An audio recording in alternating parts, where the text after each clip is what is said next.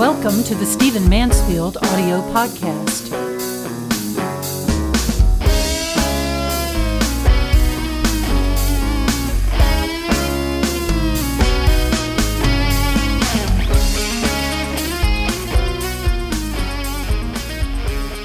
Well, we are in the season of back to school. It's the middle of August as I record this, and that means that school supplies are being purchased and, people are getting their new clothes and starting new classes, and that ranges from elementary school all the way up to people working on doctorates or doing continuing education for their jobs.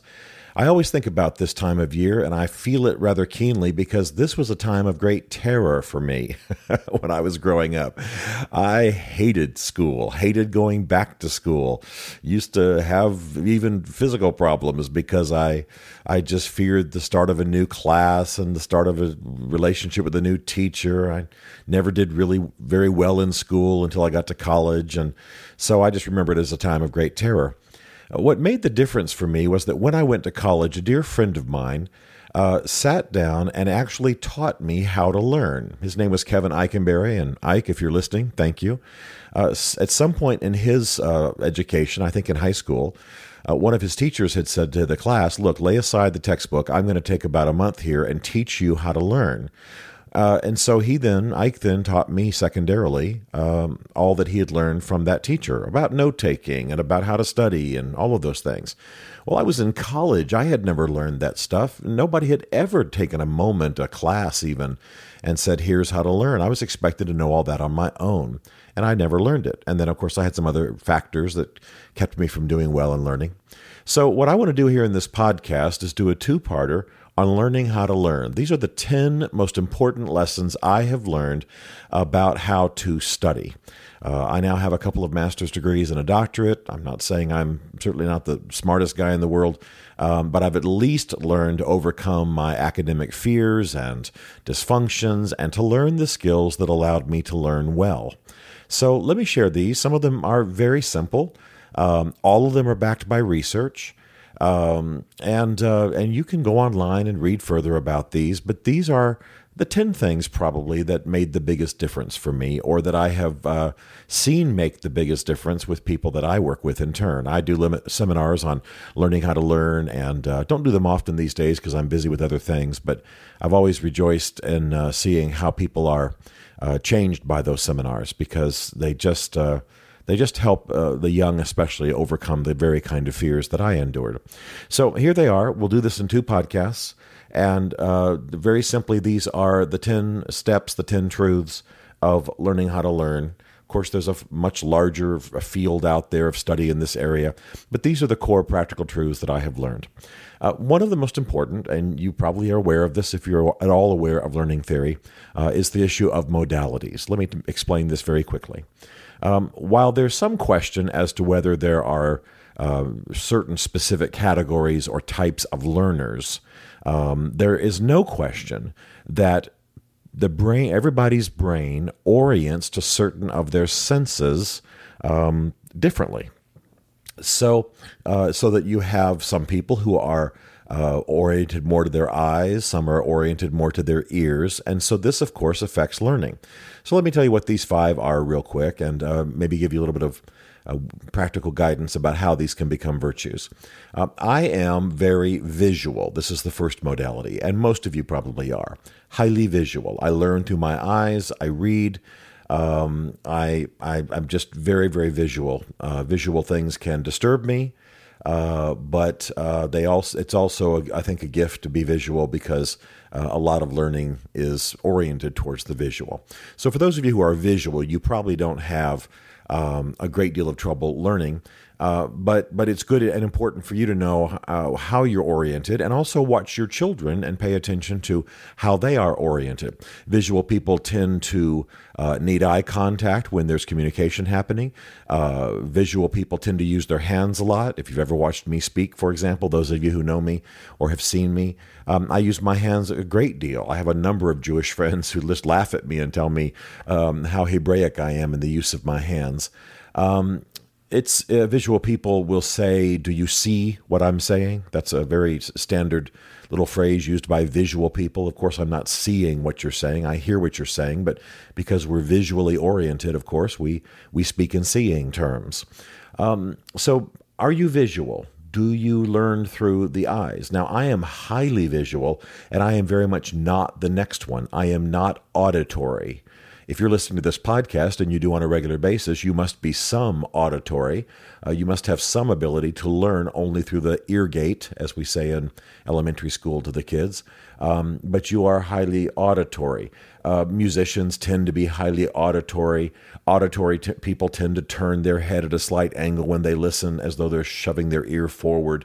Auditory people remember in memory. I remember visually. I can tell you exactly where I was standing when a certain thing happened. I can tell you what I was wearing, what I was seeing, what was going on. Bev's fairly amazed by that. She is, on the other hand, highly auditory. She can hardly tell a story from a year ago when somebody was speaking without almost doing their exact voice inflection, almost going into mimicry, because that's how it's stored in her brain. She is highly auditory. So visual and auditory, these two tend to be what most people are, and they tend to be, they facilitate learning. So people who are highly visual, highly auditory, they need to know it, and they need to orient their learnings to it, as I'll explain here in a few minutes. But for the most part, they don't have any great challenges. Now, some people are highly kinesthetic. They feel everything, and it then goes directly to their body. So they tend to, jiggle around a lot, need to move a lot. We tend to discipline little boys when they do this, but it's simply part of their learning process. It's not necessarily just them being disobedient. So a lot of people are kinesthetic. They feel with their emotions, and they are very much in tune with their bodies, and they cannot seem to really even think without somehow involving the physical and maybe the emotional. Very kinesthetic, very feeling oriented. I mean that both in the emotional and the physical sense. Well, this can get in the way of learning. It can also cause a lot of disciplinary problems, but there are ways to make it work for people. And I'll just give you a quick example. I'm sure some of you want to know right now rather than have to wait. I've worked with students who are highly kinesthetic, and I urge them to read their textbook while they're walking around the room.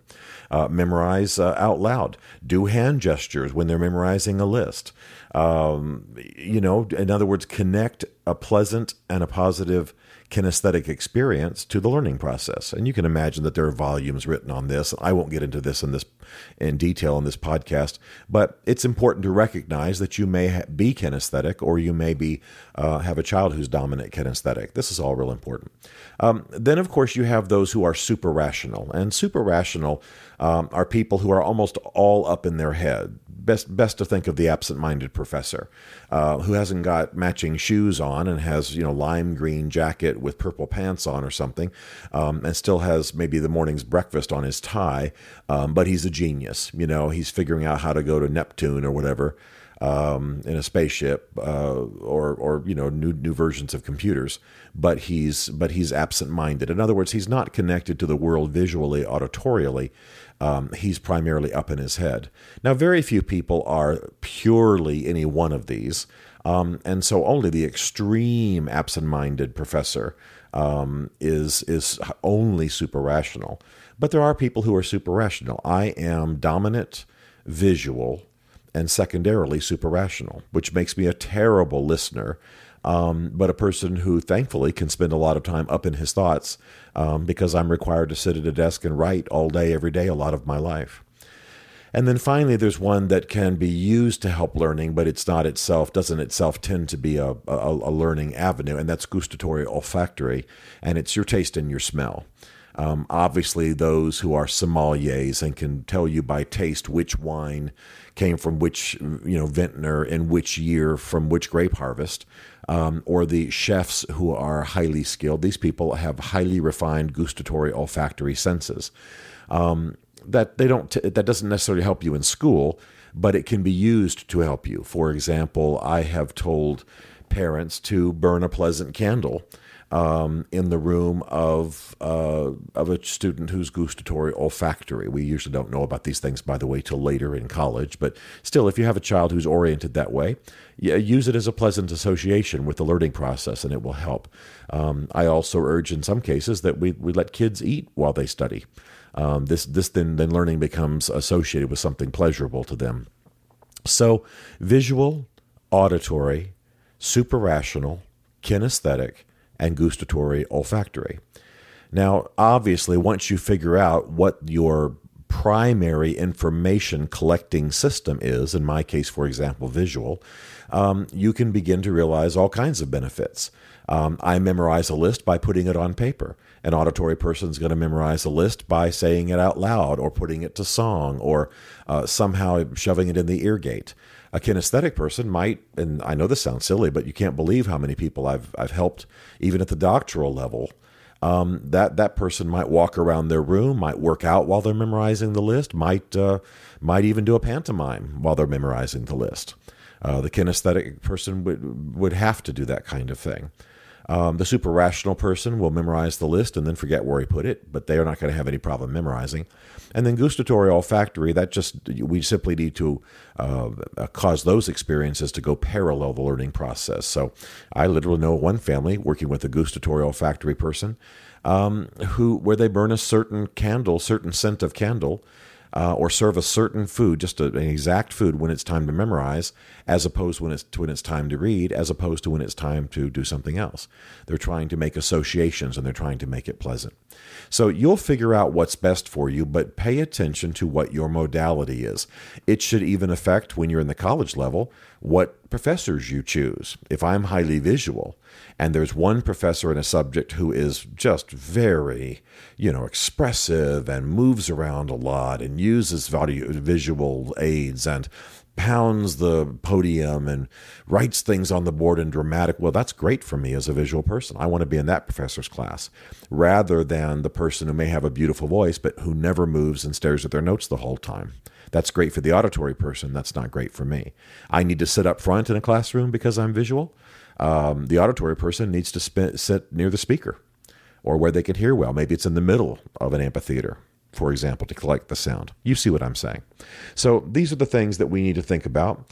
And so take some time. I'll pick up this topic in our next podcast, but take some time to look at yourself, those you teach, and the children in your home, the children you're responsible for, and ponder whether they are auditory, visual, gustatory olfactory, kinesthetic, or suprarational.